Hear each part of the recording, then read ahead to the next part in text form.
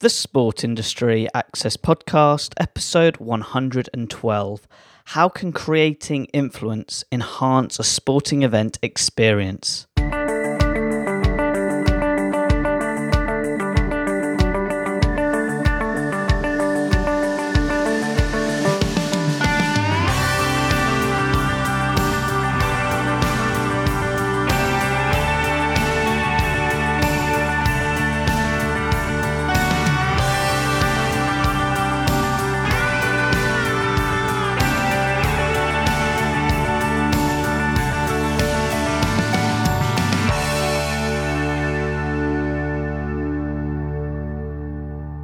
Welcome to another episode of the Sport Industry Access Podcast.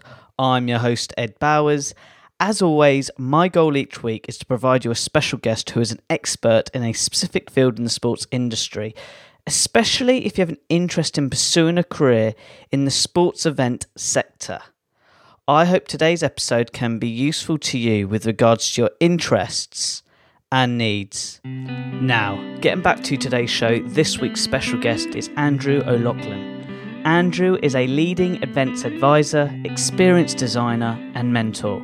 With over 25 years of experience in the sport and entertainment industry, he specialises in supporting event owners and industry leaders so they deliver successful event experiences for their target audience.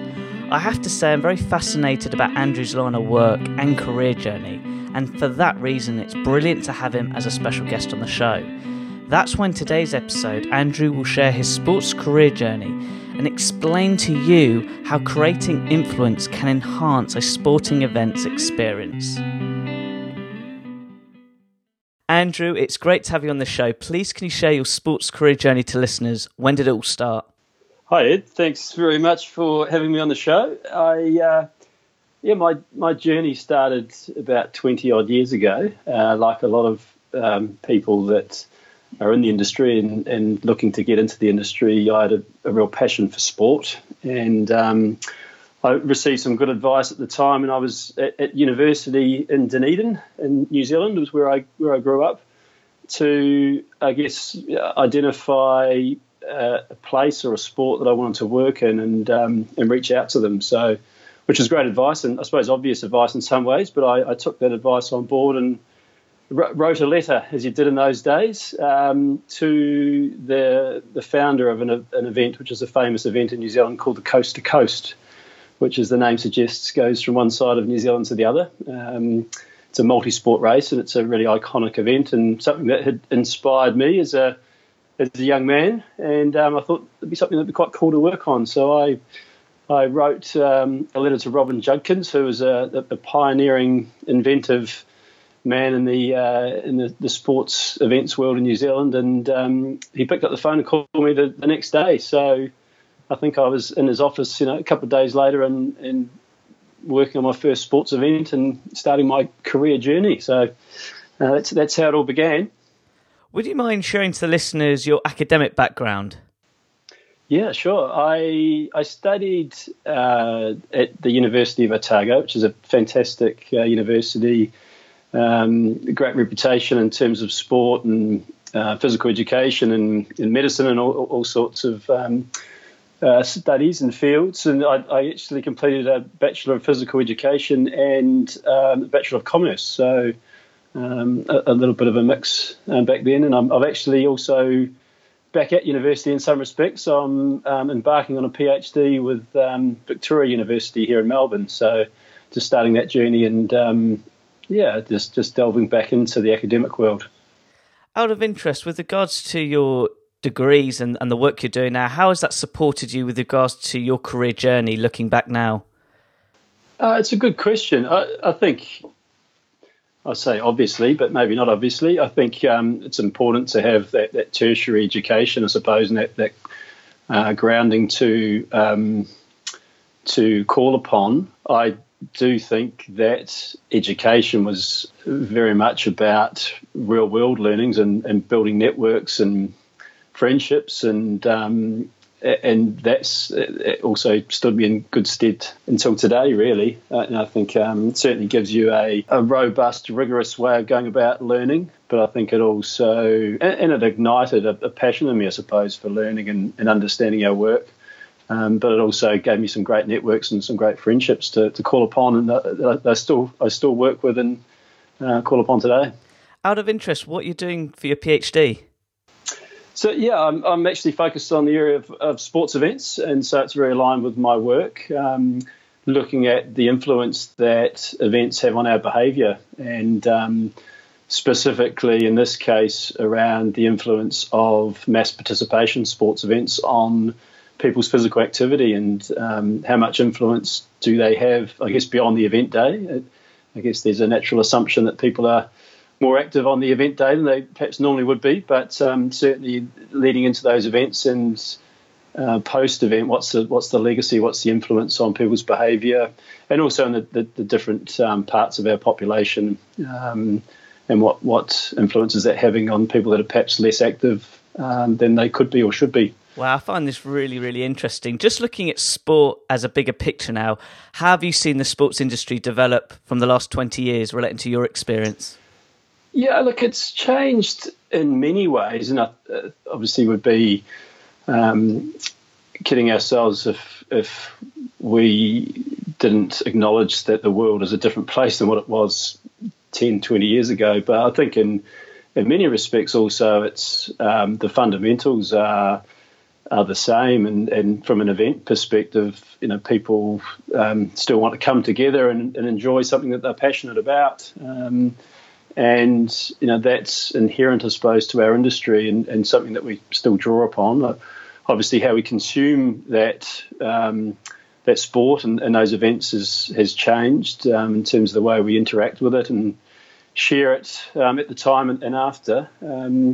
But in many respects, it's the same, and I think events has always evolved quite quickly, because our work, we've got a very quick feedback loop on our work. Our work's on public display, and people are very passionate about what we put out into the world. So I think, whilst events and sport has changed, it's only in some ways.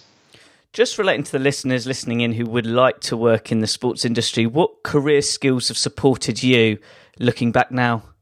Oh, look, I think skills in terms of working with people are essential, and I guess what I learned very early on was and a reminder still that the outcomes of your work are really a sum of the people around you, and the people, the strength of the people you can draw into your work, and leading people, but working alongside people and getting the best out of people will mean that you will achieve a lot more. So that skill to understand what people are trying to achieve and helping people achieve that is a very important skill, pretty critical one in the whole mix. Absolutely. Just relating to today's podcast topic now, how can creating influence enhance a sporting event? Yeah, look, I am a big believer that events can be and should be an influence on people's behaviour and their attitudes in some way, and that it should change the way that we think about things and what we do. And I think every good event has a purpose to it, and whether that's to get people to engage with the sport or to connect with something, or to share a message, or make people aware of something, or to sell something to them. Events are a great platform to influence people and to connect with people, and I think the events that do that well are really leveraging off that platform and succeeding because of that influence and making the most of that influence. Out of interest, what inspired you to start your own company? Yeah, look, I've had a fantastic journey in the industry, and I felt like I've got some learnings that I want to share with people. I'm currently working with event owners, I guess, to help them create more influential events, more successful events, and I guess have an understanding, I think, of the opportunities, but also the challenges that the industry puts in front of us. And I'm also, alongside helping event teams and event owners working with event people coming through the industry, just to help them navigate their way through the industry, which is very inspiring and but also a challenging environment to work in. So probably trying to give back a bit of what I think is useful information and knowledge that people can use to make their work a bit better and maybe make their lives a little bit easier as well. Out of interest, just going back to your first event you're involved in with the Coast to Coast event, how has that changed with regards to mobile behaviour with the audience to events now, if that makes sense? Because a lot of people are sharing their experience a hell of a lot more on social media. Does that have an impact to create an influence, out of interest? Yeah, absolutely. I would think, the Coast to Coast is an event which I've stayed connected to, and it's something you do in events. So I guess you become quite passionate about these things and the people that are involved. But and I think that probably is an example of people want to share their experiences as we always have. But I guess we're enabled now to share them in different ways, and travelling and from one side of a country to another across some pretty amazing landscapes and is quite an amazing feat, but it's also one that gets rightfully gets shared on social channels and amongst friends and family and wider. So I'm sure that they are capitalising on that, and I suppose in a new world of technology, it opens up a whole different audience to them to sort of embrace the event that they provide and that people participate in. So it's I'm sure for them, but we certainly see it across all events. It's really enabled a much greater reach and scale that potentially previously wasn't available to many events, that if they weren't on TV, then it was difficult for them to have the reach and the scale that they would like to have. But I think today's technology is obviously a great enabler for many events of all tiers and types to capitalise on. Out of interest, what inspired you to start a podcast show? Yeah, thanks, Ed. We, Amanda Jacobs and myself, who Amanda's someone who's worked to the highest levels in the industry, including the London Olympics, and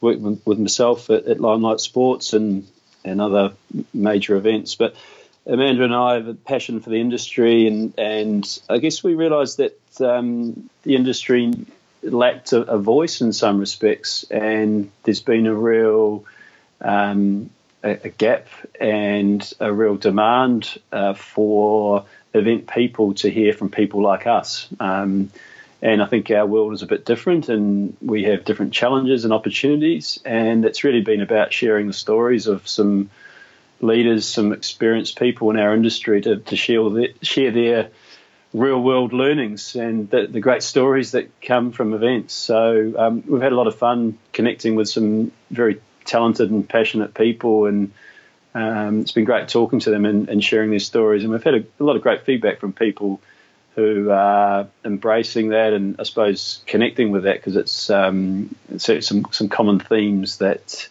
we all experience. And it's hard to connect with other event people sometimes. We're very social people, and we like to network, but in some respects it's a fragmented industry, and we're all very busy and potentially not as able to talk to each other and share stories and learnings and more stories with each other. So I think the event show has been a great way for people just to check in with each other and hear other stories from other leaders in the industry. And for people getting into the industry, it's also I think been a great resource for people to hear about how to get into the industry.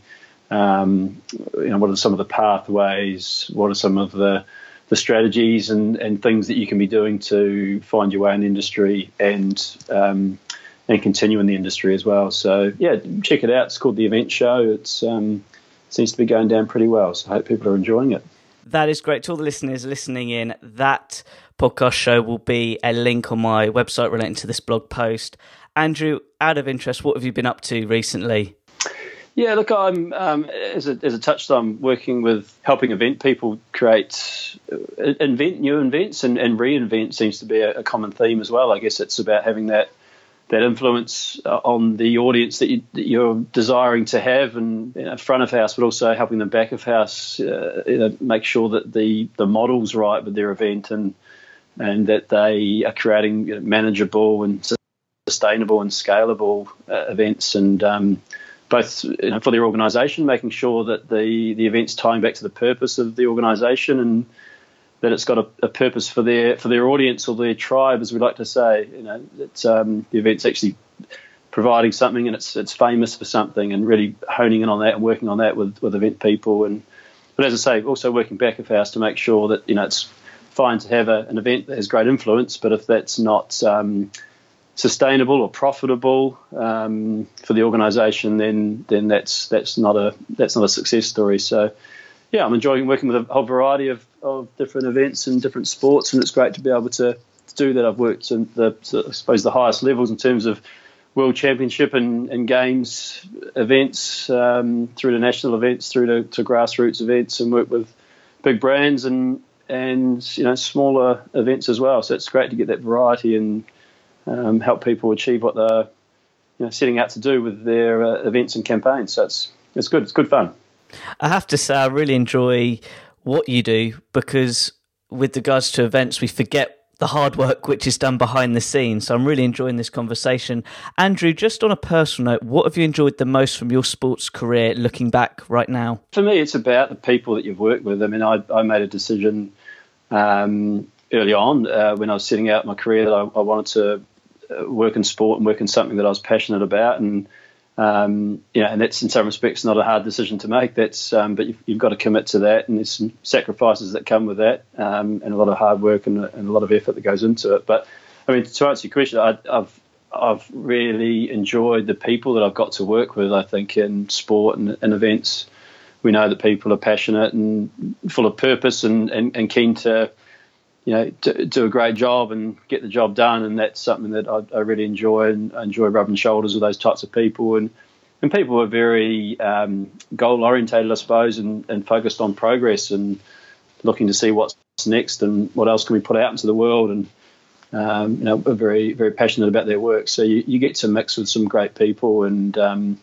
look, it's a positive space to be working in, to be creating events for people to enjoy and the public to enjoy, and having your work put on display for people to embrace or critique. Or I think it's it's a fantastic space and a great area to be working in. So I've enjoyed the people that I get to work with behind the scenes, but also being able to connect with a whole variety of people out in the wider world as well. It's a fantastic industry to be in. That is really great to hear, Andrew. And I feel like we're at a great stage of the interview where I like to finish with an inspirational question. What advice would you give to university students who want to pursue a career in the sports industry, especially in the event sector?